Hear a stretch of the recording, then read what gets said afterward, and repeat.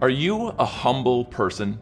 That is a really difficult question to answer. Because if you say, yes, I am humble, quite humble, well, suddenly you don't seem humble at all. But yet God commands humility to be upon us. But in our world, humility is not honored. It's really not valued.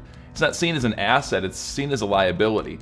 In the workplace, if someone's truly humble, they oftentimes get passed over for promotions, they get looked down upon by bosses that they don't have enough in them for the company. And look at the sports teams. Someone who is truly humble doesn't make Sports Center, doesn't make captain of the football team or the volleyball team. They get passed over and passed by. But yet God commands to us to be humble.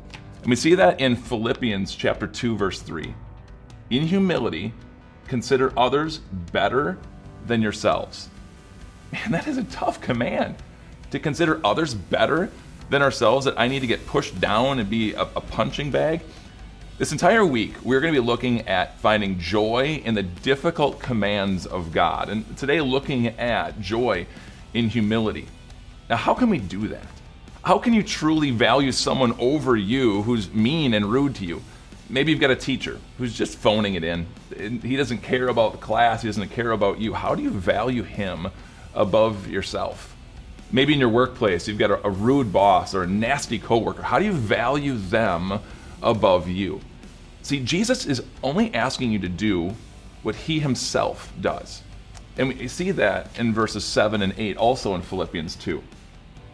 Jesus made himself nothing, taking on the very nature of a servant and being made in human likeness. He humbled himself, wrapping himself in the weakness of human flesh.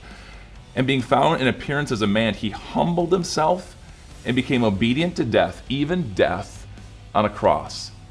Jesus valued you, put you over himself. And God asks the same of you to others. Now, how do you do that? How do you find joy in humility?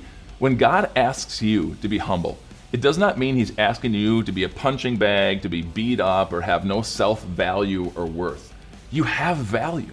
Christ gave you value in his love and his forgiveness poured into you. You can stand as a confident Christian, thankful for what Christ has done for you. It doesn't mean you're pushed down. It means that you, in humility, can raise others up.